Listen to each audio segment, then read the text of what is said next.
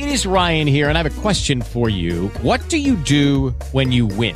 Like, are you a fist pumper, a woohooer, a hand clapper, a high fiver? I kind of like the high five, but if you want to hone in on those winning moves, check out Chumba Casino. At ChumbaCasino.com, choose from hundreds of social casino-style games for your chance to redeem serious cash prizes. There are new game releases weekly, plus free daily bonuses. So don't wait. Start having the most fun ever at ChumbaCasino.com. No purchase necessary. VGW Group. Void where prohibited by law. See terms and conditions. 18 plus.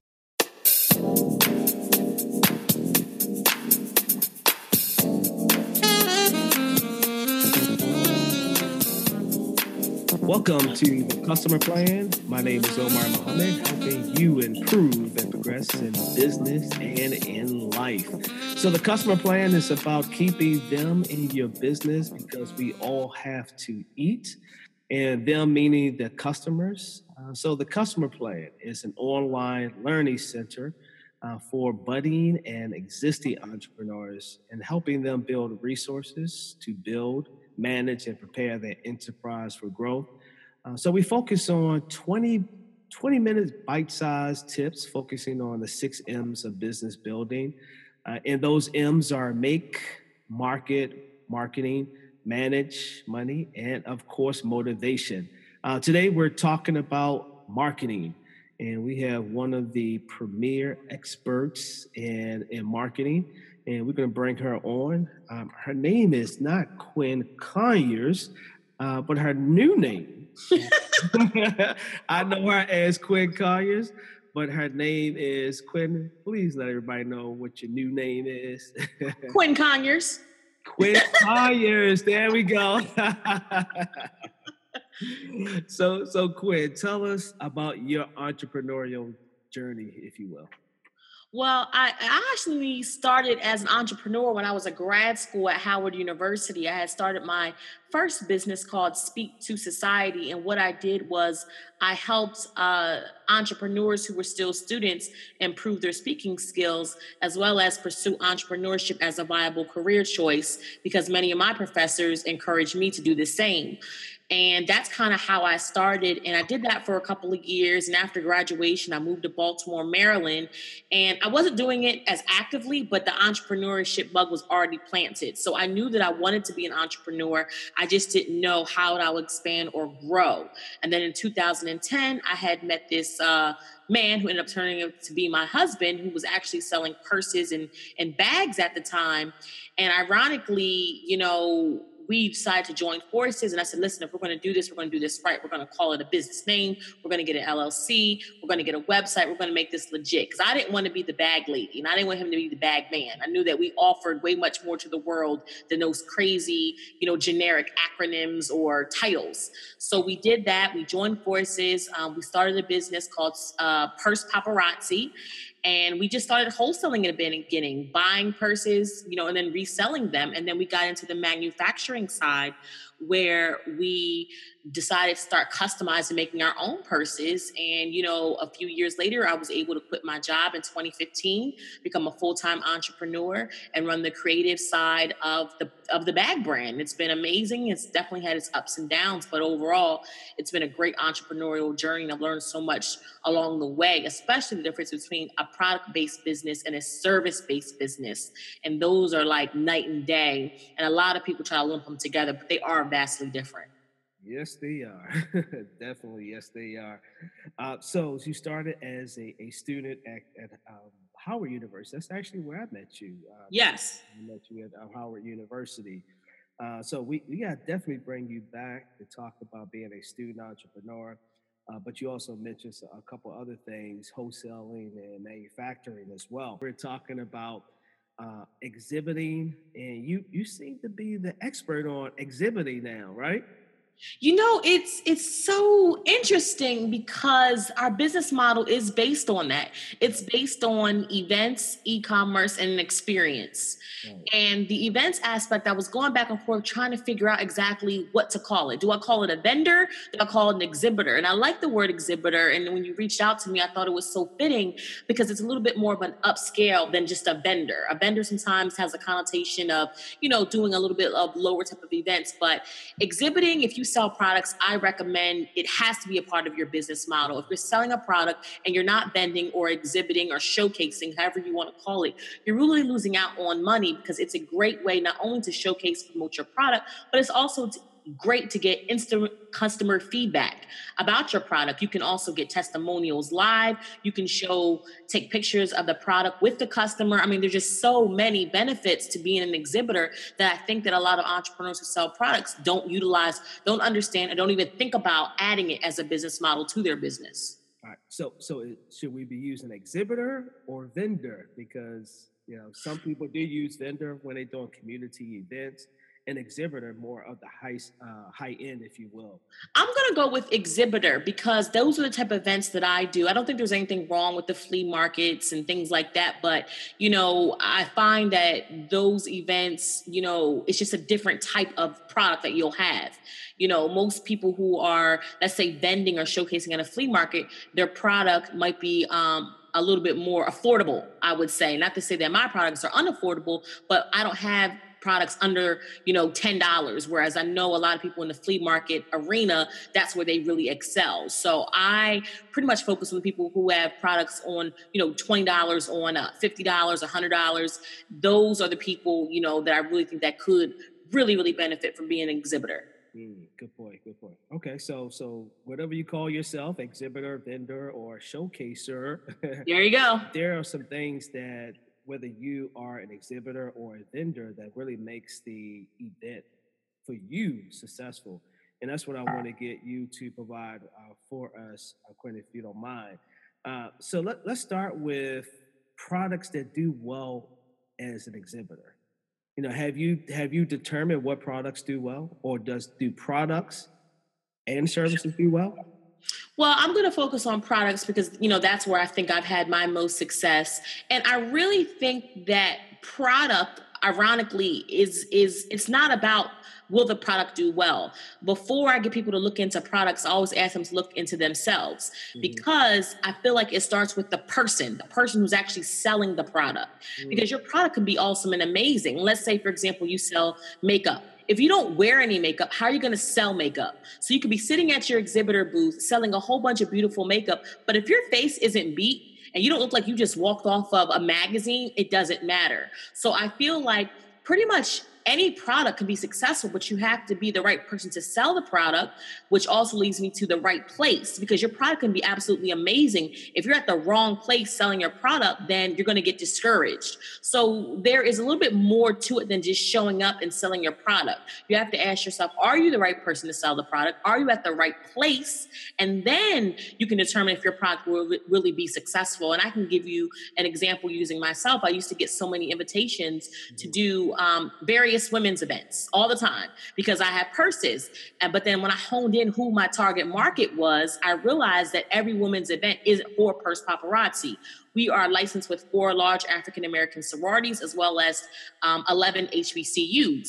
So a majority of the events that I go to are sorority-related events because I know my market is there and my purses fit that demographic. And I also do a lot of events that have a market of people who either are in college who attend an HBCU or who are alumni of HBCUs. So it really is about having that right product, but being an exhibitor in the right place. Because if those two, it has to all match up. If one of those things are off, you know what I mean? Your whole business opportunity or even, opportunity to make money is going to be off.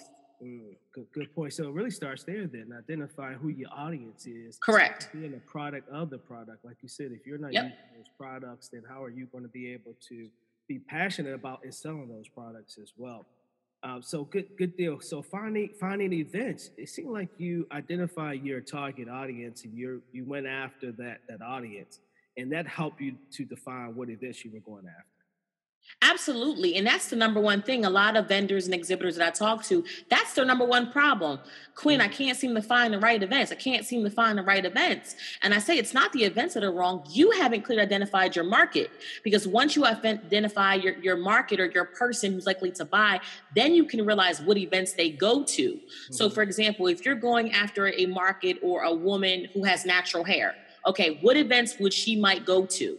Okay. So then you might say, okay, she might go to a natural hair show. Then there. what people do is they say, okay, I have purses. I'm going to go to every, woman's event, and you have this item, or you have, I don't know, a natural hair care line, and you're going there and it's Caucasian women. They don't know anything about natural hair care products. So you have to be able to pick, the right event based on you knowing your target market. And that's the biggest thing that I see that entrepreneurs make as a mistake. They haven't identified their market. If you don't identify your market, everything else is going to go to the wayside. You're going to continue to be frustrated. Once you have clearly identified that, everything else kind of falls in place, because once you know who or he or she is, you can find out what types of events that she goes to. And there's conferences and workshops and seminars and conventions for everything. I've been in different convention centers, and right next door was a national train convention. So if you make trains, you can go and be an exhibitor at the National Train Convention. I never would have thought. But again, if you are, consistently not sure who your person is, you can't identify what conventions and events they go to. And you're going to continue to be frustrated and stuck. Absolutely. So part of the customer plan is about marketing. It's about that market too. Identify who you're going to focus on, what problem you're going to solve for that particular market. And then marketing, how do they reach you and how do you reach them as well? So the marketing that you're talking about, you don't do this on a monthly basis. You hopefully you're setting your plan for the year, right? I try to look at things quarterly, honestly, because sometimes for the whole entire year, things don't come out yet. Like sometimes when people are having conferences or workshops, the vendor application or exhibitor applications are not quite yet ready. And I've also realized with certain events is they might be more prominent around a certain time of year. For example, I know for a fact that when we do our HBCU tour, we just got done doing a 6-city tour. That's always in October. And I know that I could, have a plan for it, but I know that I'm not going to get those applications and probably until, second quarter, because it's just how it falls. So I look at it, but you can have a loose plan. It all depends on what works for you and your market as well. So I would say everybody's going to be different. I know that we kind of look at things on a quarterly basis. We loosely look at it for a year and be like, okay, we know this quarter, this is what's going on. For example, March and April, which is like first quarter, a little bit in the second quarter, that is our high sorority regional conference season. So all of the AKAs, the Deltas, the SG Rows, the Zetas are having their regional conferences in various cities. So we know that, so we prepare for that.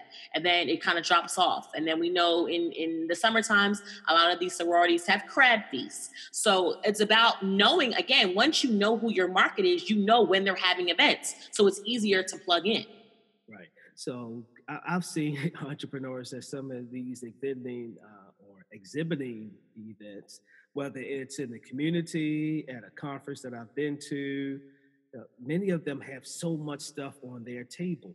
And it seems like when entrepreneurs go out, it's like, let's take everything and let's just bombard our customer base with all this information. What's the proper way to do table design, if you will? Oh, that's a great question. And what you just described is what I call a product puker.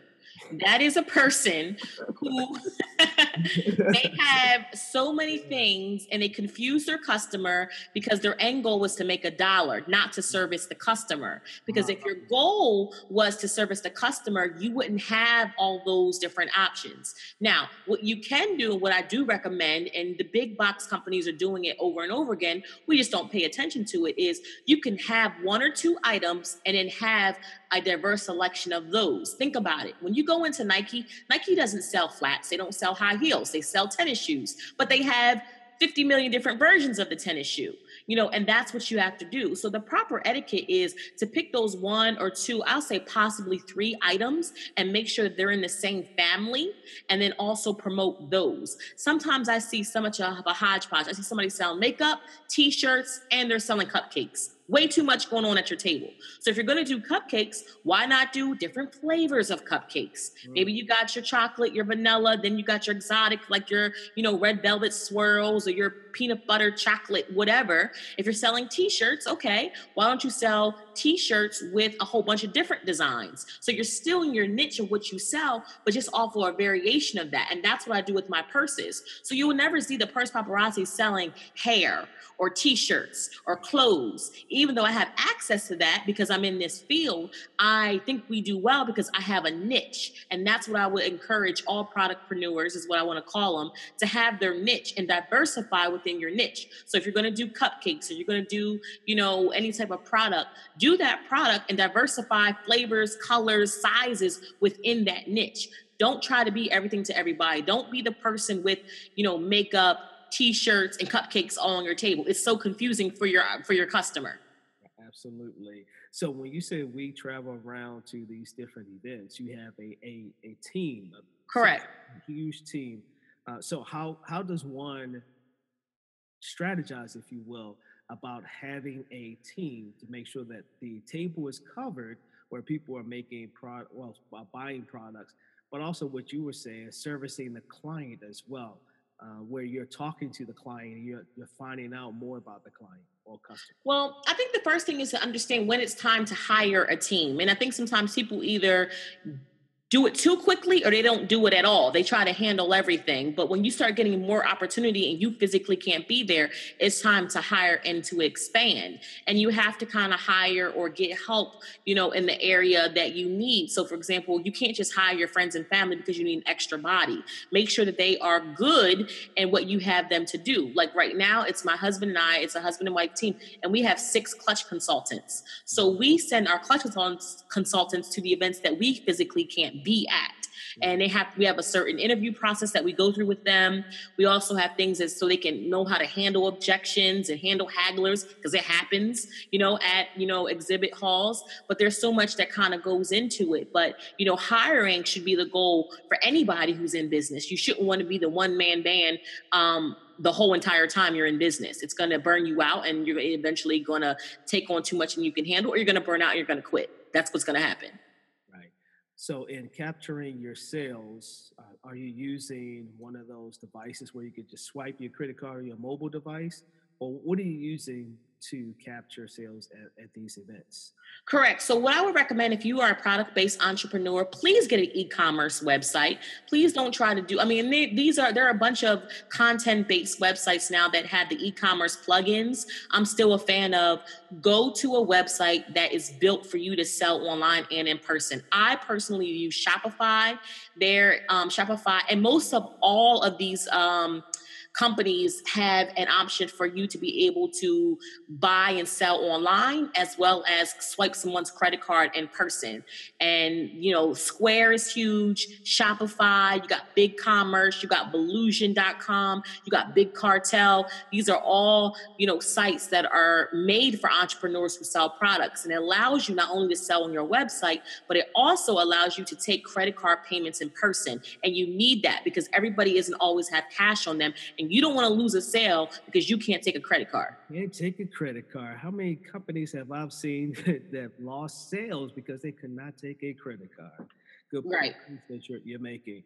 So what additional tips would you recommend for those individuals who are looking to exhibit at an event? I would definitely say take advantage of it. Definitely 100% identify your market and then see exactly where they go. Where are they? And you'll be surprised how many national conventions of people who have things in common are out there. Use websites like Eventbrite and, type in women's conferences, in Maryland, in Baltimore, in Philly, and see what comes up. Reach out to the organizer and ask them, are they having exhibitors or vendors? Pay the fee. And also, one of the biggest things I always tell people is you need to really, really identify why you're there. I call it your gift. Why are you there? And it's an acronym. So the G stands for your goal. You know what I mean? What's your goal? You know what I mean? Is it to make customers? You know what I mean? Is it to make money? What is your goal? And then it's your intention, which is similar to the goal, but almost like, I feel like that should be like your dollar amount, what is your intention for being there? And then the F is for your fee. How much is it going to cost you? Because if you're going just to showcase, that's different if you're going to sell. Because if it costs you $300 and all your products are $20, then you need to do some math in your head and figure out how many products you need to sell in order to make, break even and make your money back. And then the last is your time. How long is it? Some vendor shows or exhibitor shows is a couple hours, some of them are a couple days. So you have to ask yourself, is it worth your time? So every time you do an event, you look at it from a gift perspective. What's my goal? What's my intention? How much is the fee? And how much time do I have to invest at this particular event? And then that's how you ask yourself, is it worth it? And the biggest mistake that I encourage all entrepreneurs who sell products, vendors, exhibitors, showcasers not to do is think that you're successful if you make your vendor fee back. You have lost money, You do not base your success on if you made your vendor fee back, because you lost money. Because if you made your vendor fee back, you didn't factor in that you probably had to eat, you have to drive there, and then the hours that you put in, because your time is money. So if you make your vendor fee back, you have not won. You've lost. Right. Absolutely. So how can people reach out to you and find you, the expert on Exhibitingpreneur? I am on social media, Quinn Conyers, everything real simple, Quinn, Conyers, Conyers. You did mention earlier, I am married, but I had the Quinn Conyers brand for so long, I just can't switch it up on people. So I have to make sure that I keep using that, but I'm Quinn Conyers on everything, email as well. It's QuinnMConyers@gmail or Quinn@QuinnConyers.com. But if you want an immediate response, social media is the best way to get to me, because I stay with Instagram, Facebook on the hip. Well, Quinn Conyers, thank you for coming on board. Really enjoyed your presentation on exhibiting and some of the things to do and things not to do. So we definitely appreciate you. You all can find more episodes of the Customer Plan on www.improveandprogress.com, or just venture over to iTunes, put in the Customer Plan, and you'll find more of our podcast workshops, as we call them. So until our next workshop, continue to improve and progress. Peace.